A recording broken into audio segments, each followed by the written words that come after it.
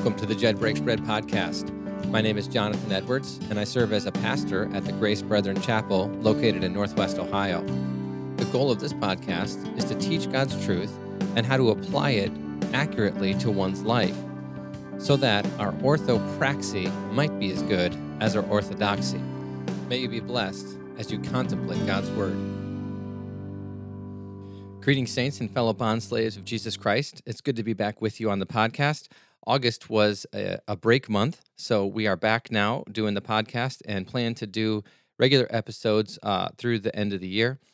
I'm hoping to, as I think about my schedule, I'm hoping to do a podcast from like September to May, so during the typical school year, and then take summers off. I found it to be very challenging to get in, record episodes, make sure things were published regularly with all the vacations and travel and other stuff like that that accompanies the summertime. So hopefully this will be the beginning of a much more regular posting cycle. All right, enough of that. Enough business.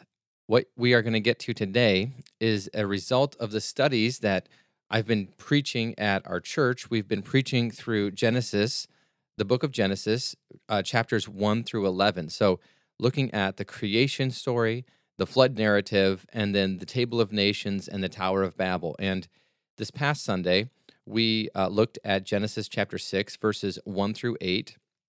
And in this particular passage is one of the most challenging passages of Scripture, one of the most challenging sections of Scripture for any expositor to have to deal with as they understand the book of Genesis. And that passage is Genesis chapter 6, verses 1 through 4, and it concerns these individuals who are named in the text, known as the sons of God, and then another group of individuals named in the text, known as the Nephilim.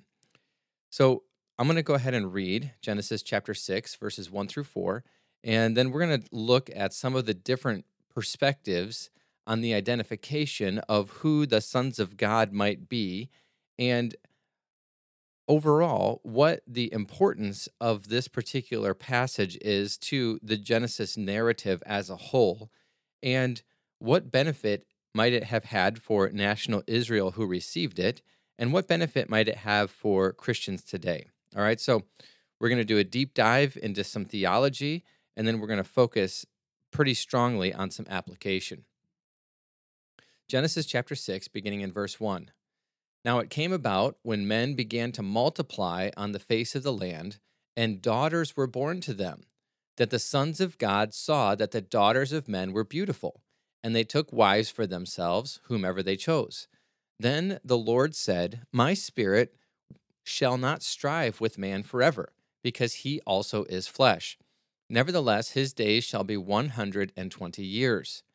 The Nephilim were on the earth in those days, and also afterward, when the sons of God came into the daughters of men, and they bore children to them. Those were the mighty men who were of old, men of renown. Okay, now I'm not going to exegete all the things in this passage. If you want to hear the exegesis and then the resultant sermon, you can go to YouTube and type in Grace Brethren Chapel, Brethren, Grace Brethren Chapel. And the sermon that I preached on this is one of the most recent videos on our YouTube page, and it's called The Wickedness of Men. So I will refer you to that if you want to hear a discussion of the whole passage. In that particular sermon, though, I said that I was going to focus specifically on a Wednesday night and teach a lesson on this corruption of mankind that came about from the relationship of the sons of God with the daughters of men, and present the four different perspectives on who these individuals are. So let's begin, all right? And I have to say, as I begin, that there's a lot of credit that needs to go to a lot of different people for the understanding of these views. Used Dr. John Whitcomb's syllabus, Genesis 1 through 11, from a Practorium class that he taught, or a seminary level class that he taught. I took that class many years ago. Also referenced the book, The Genesis Flood, written by Dr. John Whitcomb and Dr. Henry Morris, the New American Commentary, some articles on answersingenesis.org, particularly an article written by Bodie Hodge, which presented a very concise summary of the identification of the sons of God. So I just want to name these individuals at the beginning. All of these sources I drew from to put this presentation together. So I want to give credit where credit is due. All right, the first view, and this is probably the most common historical view. So this has been, I should say, the most dominant historical view is that the fallen angels, is that the sons of God are fallen angels. All right, the sons of God in Genesis 6 are fallen angels, and these fallen angels had cohabitation with women, human women, and the result of their cohabitation, the result of their physical union, were these individuals known as the Nephilim. Okay, so a summary: the sons of God are either Satan or fallen angels who bred with human women, and the offspring were the Nephilim. So there was a mixed DNA that happened here. And the arguments that people use to support this particular perspective come from the book of Job. Now, in the book of Job, the phrase "sons of God" are mentioned, or is mentioned, or is found multiple times. So, in Job chapter 38, verse 7, we see this: God is speaking to Job, and he says this: "When the morning stars sang together, and all the sons of God shouted for joy." And the sons of God there, most conservative quality commentators believe that that is a technical phrase for the angels who were created on day one. They watched God put all the creation together. And so here, sons of God in Job 38:7 refers to angels who were perfectly sinless at that time. The rebellion of Satan had not yet occurred, and also the fall of man had not yet occurred. And so all the angels here in Genesis or in Job 38:7 are called sons of God, and they were perfectly sinless. Also in the book of Job, you find this phrase "sons of God" used in Job chapter 1, verse 6. Now there was a day when the sons of God came to present themselves before the Lord, and Satan also came among them. And then in chapter 2, verse 1, again, there was a day when the sons of God came to present themselves before the Lord, and Satan also came among them to present himself before the Lord. So then scholars would say, well, see, in Job, sons of God refers to angelic beings. Therefore, back in Genesis, sons of God should refer to angelic beings. Another argument is an interpretation of 2 Peter chapter 2, verses 4 and following, and Jude chapter 1. There's no chapters in Jude. Jude 1, verses 6 and 7, where both Peter and Jude talk about angels committing some kind of grievous sin that resulted in them being punished before the final judgment. All right. So these are the verses that kind of lay out the fallen angels' view. So those are some of the arguments in favor of this particular perspective. Now, I think there are some real problems with this view. Personally, I have some real problems with the fallen angels' view. The first is that sons of God, if it refers to angels who are perfect and sinless in Job 38:7, and would have to either only refer to angels who are perfect and sinless all the time, or the reader would have a hard time discerning like which angels these are. Are they fallen angels? Are they good angels? If in Job you have the sons of God referring to angels who are sinless in 38:7, then are they also sinless in in chapter 1, verse 6 and 2, verse 1? It seems very strange to use a phrase that would refer to sinless beings to also refer to sinful beings. All right, now in the book of Job, we do find the use of the word angel, okay? And so I think for the sake of consistency, these sons of God have to be the same category of person or of being all throughout the book of Job. All right. So if they're sinless in Job, how do they all of a sudden become wicked when we go to Genesis chapter 6? All right, that's a real issue for me. All right, that's a difficulty that is hard to overcome. Now, in the New Testament, the word sons of God is a term that is used exclusively to describe godly men in the New Testament. All right, it's used 5 times. In Matthew chapter 5, the sons of God are those who will do what is righteous. In Luke 3:38, Adam is referred to the sons of God. In Romans 8:14 and Romans 8:19, Christians, believers in Jesus Christ, are referred to as sons of God. The same in Galatians 3:26.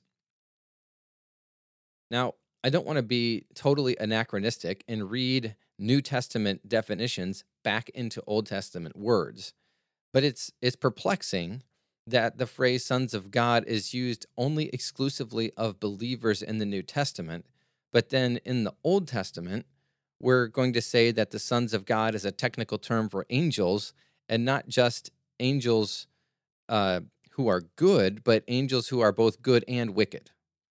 All right, so we have some, I think, gymnastics to do there linguistically to get to that point. Now, also in the Old Testament, we find similar phrases, sons of the Most High in Psalm 82:6, and sons of the living God found in Hosea 1:10 to refer to actual human beings. All right, so it's not impossible. It's not like the Old Testament didn't know how to communicate that human beings could be called sons of God. It was totally appropriate in different textual situations to refer to human beings as sons of the Most High or sons of the living God. So I just think that using this phrase, sons of God, as a technical phrase to refer to fallen angels, I think that you have to make a bit of a intellectual jump there that may not be there. So I think it's a little bit of a leap. That's my personal read on the situation. Now, let's just say that you do identify these sons of God as angels. We have another leap to make, okay? It remains a great mystery to understand how spiritual beings could cohabit with physical beings and then produce offspring. We know of in the scriptures only one time that that occurred, and that was with the Holy Spirit and the Lord Jesus and the Virgin Mary, and the production of that, or the result of that, was the Lord Jesus Christ, and that was a miracle. It is a miraculous conception that resulted in the birth of the Lord Jesus Christ. That's the only recorded instance in Scripture of a spiritual being cohabiting with a physical being. And I don't think the cohabitation was like we think of cohabitation. It wasn't like a sexual union. It was the miraculous conception in the womb of the Spirit of God joining together, a sperm or a seed with the egg of Mary, and the result of that was the virgin birth. And that's another topic. We'll discuss that maybe another time. But that's the only recorded time in the scriptures that the spiritual comes together with the physical and has an offspring. So we need to have a very big assumption that there are spiritual beings who can cohabit with physical beings and have children. I know that there are situations in the Old Testament, like Genesis chapter 18, where you see physical beings, or I'm sorry, spirit beings appear as physical men. So the two angels who came with the pre-incarnate Jesus Christ and came to Abraham in Genesis chapter 18, verses 1 and 2, they ate food, okay? They appeared as men. But, all right, it's another leap to go from they appeared as men and consumed food to they were able to have sexual relations with women and then have offspring with them. To me, this violates the reproductive order that God established at creation, that everything reproduces after its own kind. Okay, the cattle reproduces after their kind. The creeping things reproduce after their kind. The birds reproduce after their kind. The fish reproduce after their kind. Human beings reproduce after their kind. In this situation, if you hold to this fallen angels view, you would be saying, okay, you would be saying that it's possible for beings to reproduce not after their kind, because an angel kind is not the same as a human kind. Right? That's a big leap. That's a really big leap. And so I find this particular view to be lacking because of the leap that you have to make in order to come to that conclusion that spirit beings and physical beings can cohabit and produce offspring. Now, the final point of opposition to this particular view is that the Nephilim are present on the earth after the flood. All right. And, if we're going to go back to the New Testament passages, back to Second Peter and back to Jude, both Second Peter and Jude make it clear that the angels who sinned were locked up. All right. But we have the Nephilim appearing on the earth after the flood. So what's true? Were the angels actually locked up? Was not all of the angels locked up? Or maybe the Nephilim weren't actually the offspring of humans and angel relationships. Okay.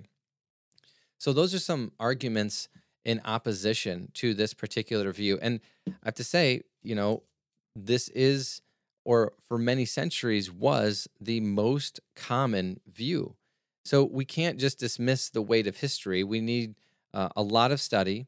We need to be very careful and discerning as we identify or if we choose to reject this particular view. Okay. Again, though, just because something has a long history doesn't mean that it's appropriate or theologically accurate. We just need to consider it. All right. We just need to consider it. All right. So next, we're going to look at the fallen angels overtook men view. Okay. And this has many similarities to the first view. It identifies the sons of God as fallen angels. But this view is a little bit different in that it says these fallen angels overtook or possessed human men, and the offspring were 100% human. So this actually deals with a couple of the negatives from the other situation. It deals with the fact that, humans have to reproduce according to kind. And if the fallen angels possess the bodies of men, then they would be not reproducing according to different kinds, they would be reproducing according to kinds. One of the arguments in favor of this view is that there are numerous examples of demon possession in the scriptures. Okay. In Luke chapter 22:3, Satan famously enters Judas and induces him to sin against Jesus by betraying him. In Mark chapter 5, verse 15, there's the man who's possessed by demons, and these demons are known as Legion. He was capable of doing superhuman feats of strength. So in some way, the demons empowered him in a special way. Now, the situation in Genesis chapter 6, looking back to the context of that chapter, is that men were exceedingly wicked, okay? Verse 5, the Lord saw that the wickedness of man was great on the earth, and that every intent of the thoughts of his heart was only evil continually. And men would have therefore demonstrated their wickedness by inviting these demons to possess them, and by having the relationships with these particular women. And then the offspring, again, would be these Nephilim, and they would have been, let's say, a unique genetic line because of how the demons empowered the men. Right? That's the argument here for the fallen angels overtook men view. And so it shares some similarities with the previous view, and it also answers some of the challenges.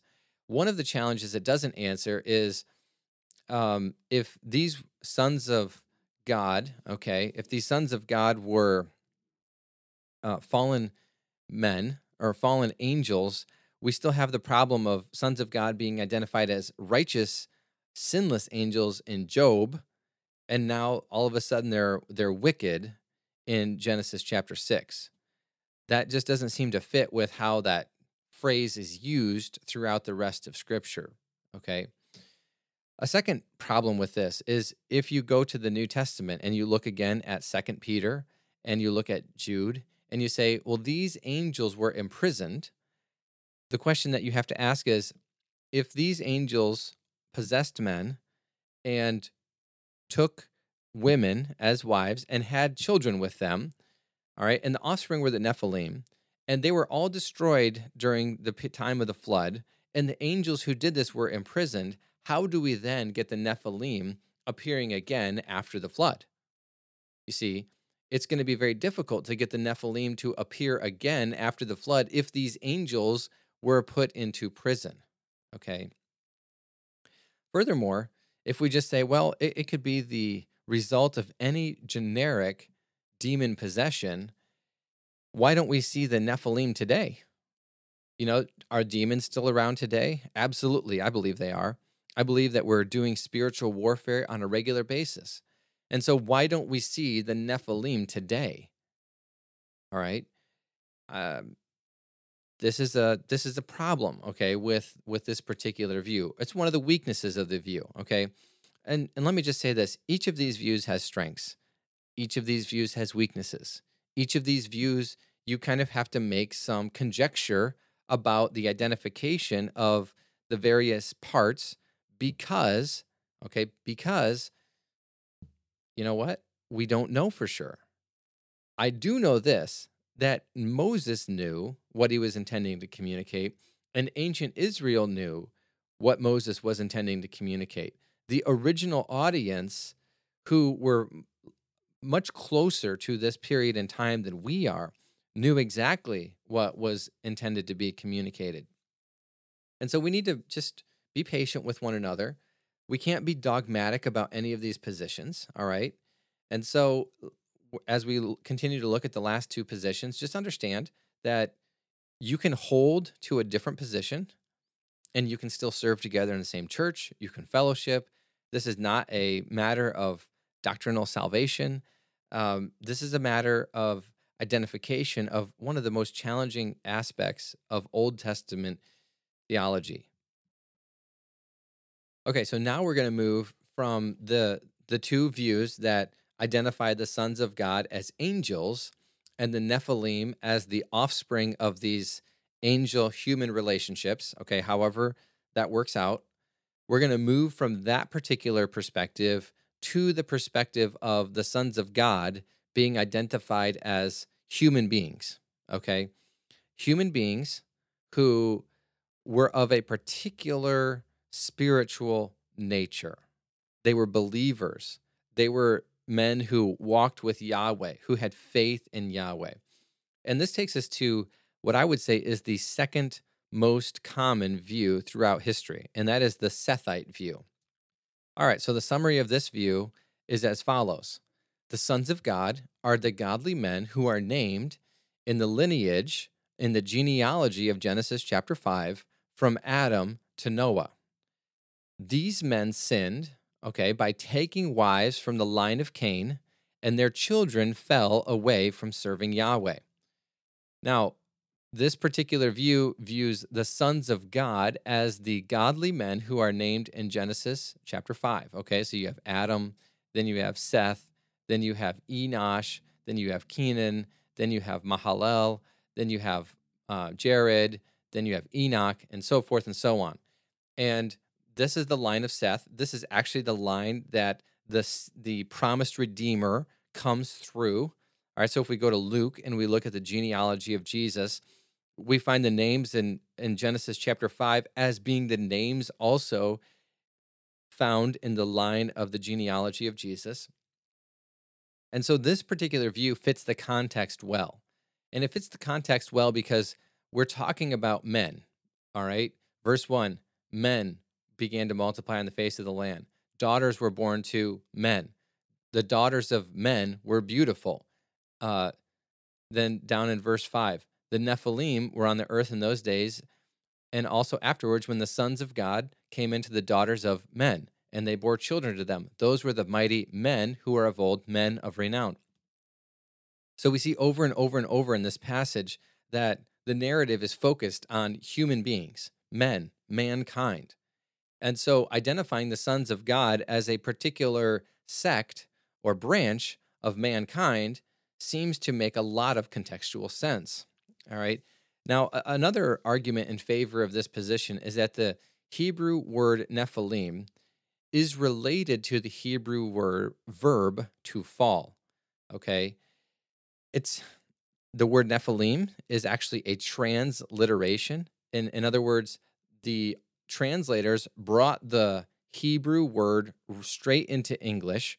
They just used the Hebrew letters, the Hebrew vowels, and they created a new English word instead of translating the word because there really isn't a direct translation of this word.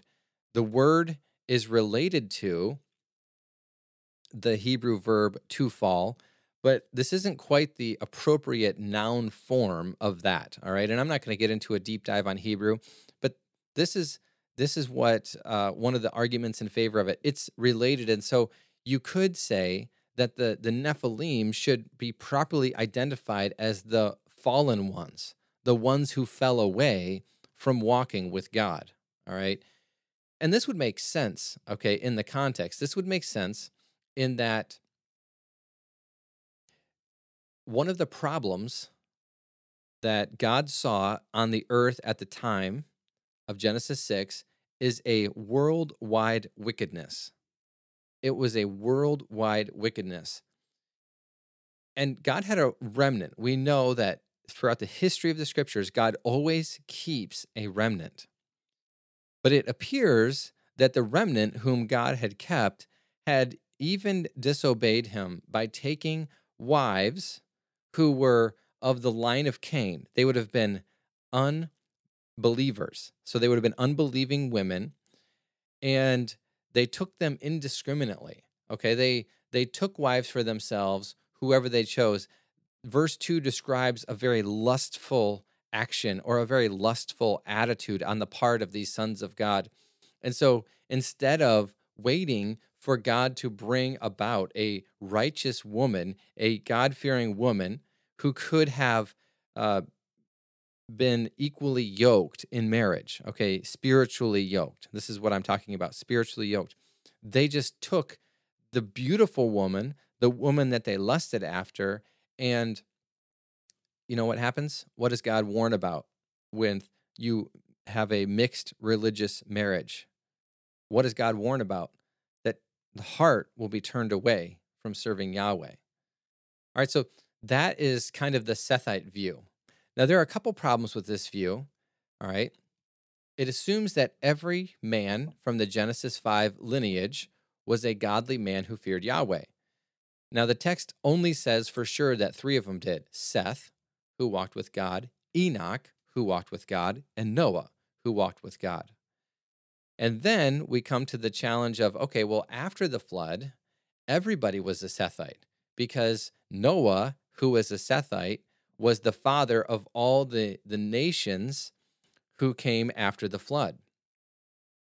So in Numbers 13:33, when we see the Nephilim here on the earth, were they had to have been from the Sethite line, all right?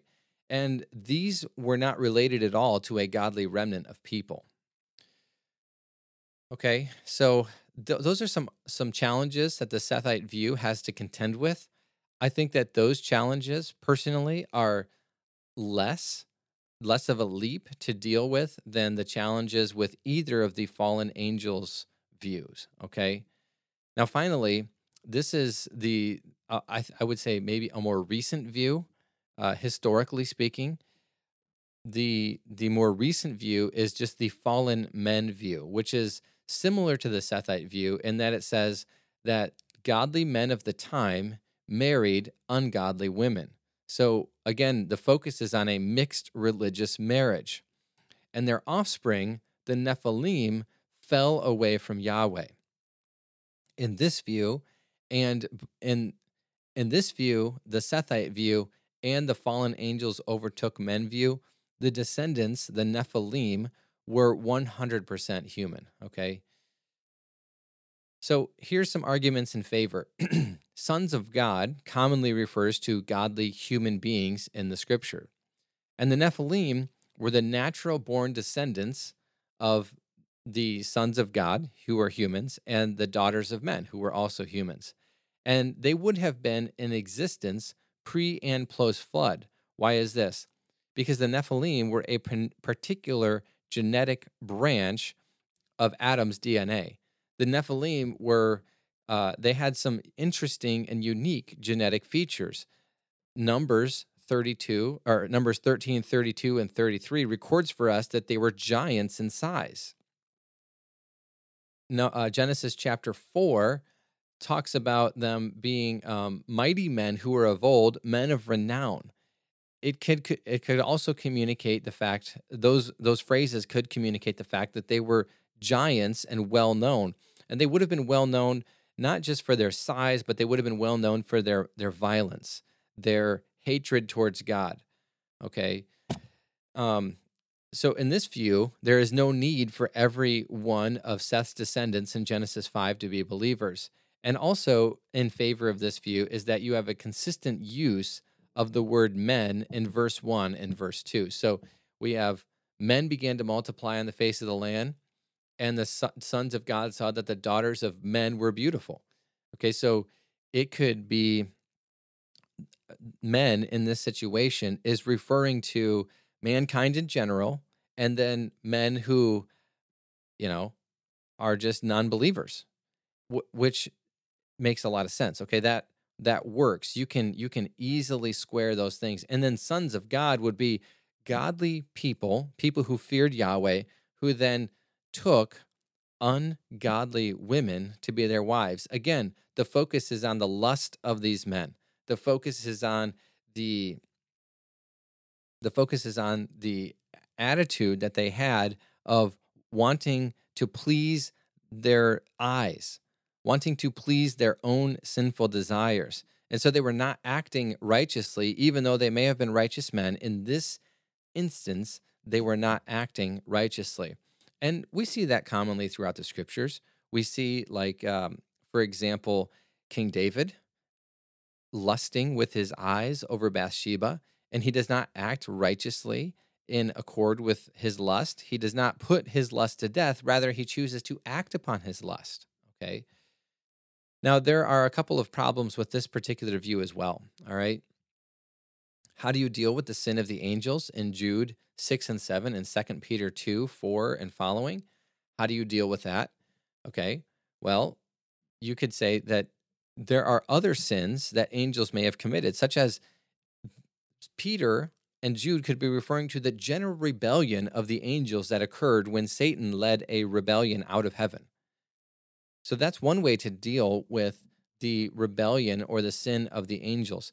And Peter and Jude's overarching point that I think cannot go overlooked is that unrighteousness and wickedness will be punished by God, whether it is the unrighteousness of angels, the unrighteousness of the people who lived in Noah's day, or the unrighteousness of Sodom and Gomorrah, the other example that is cited.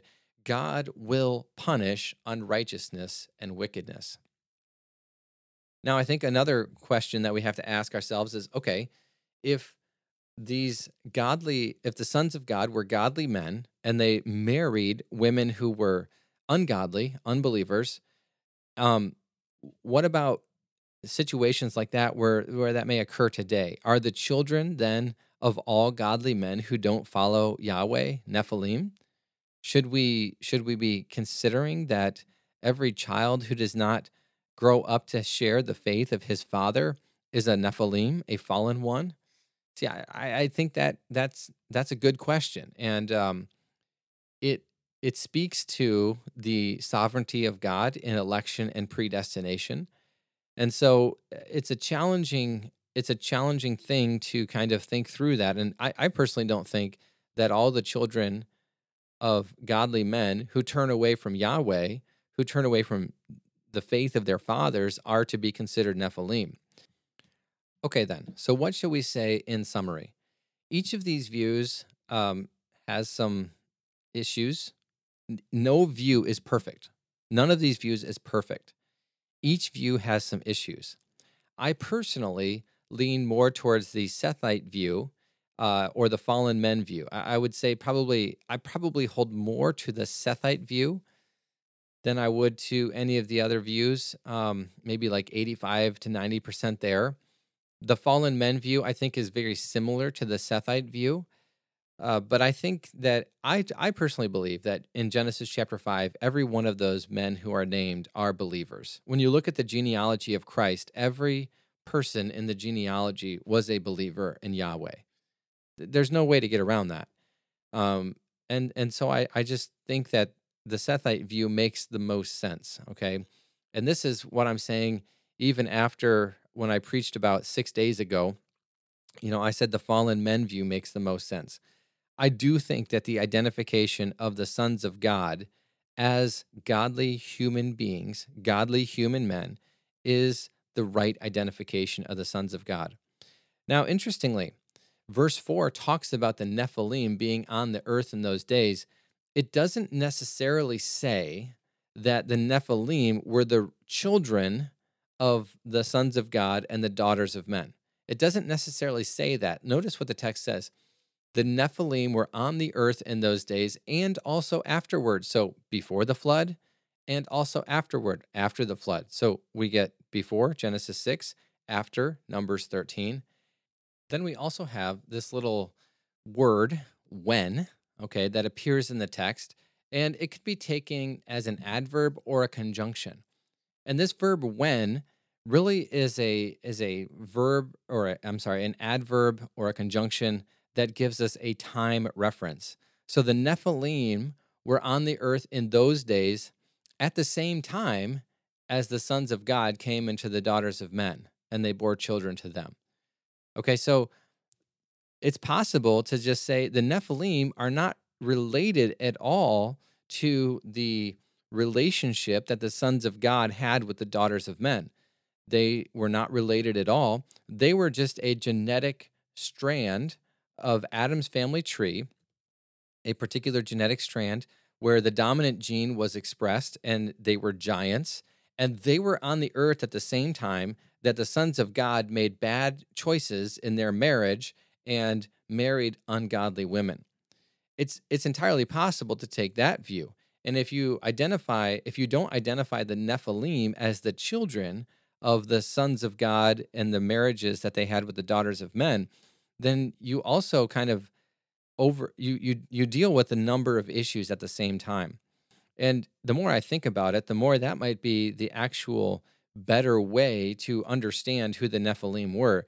They are named in this passage to identify something that was happening on the earth at that time.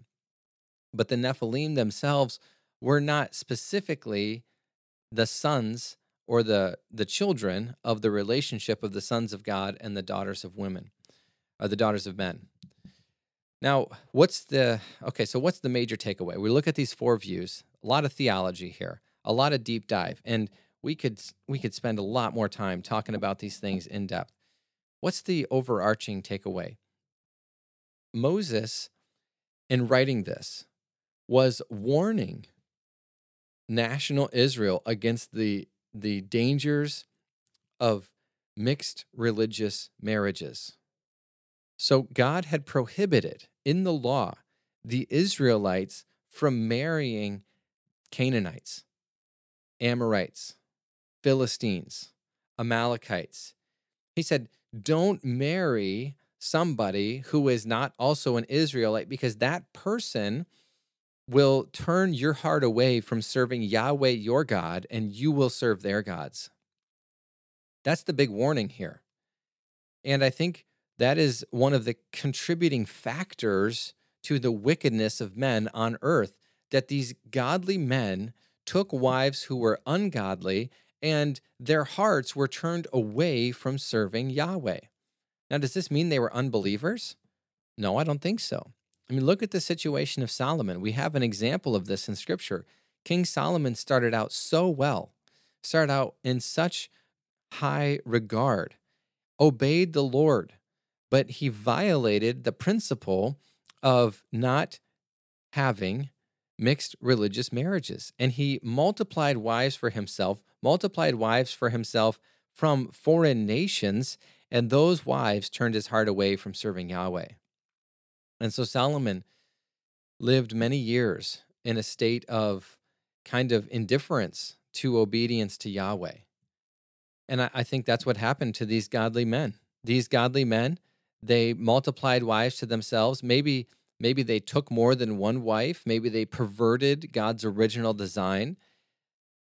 We don't know exactly how it happened, but it is very clear that the warning here is against mixed religious marriages.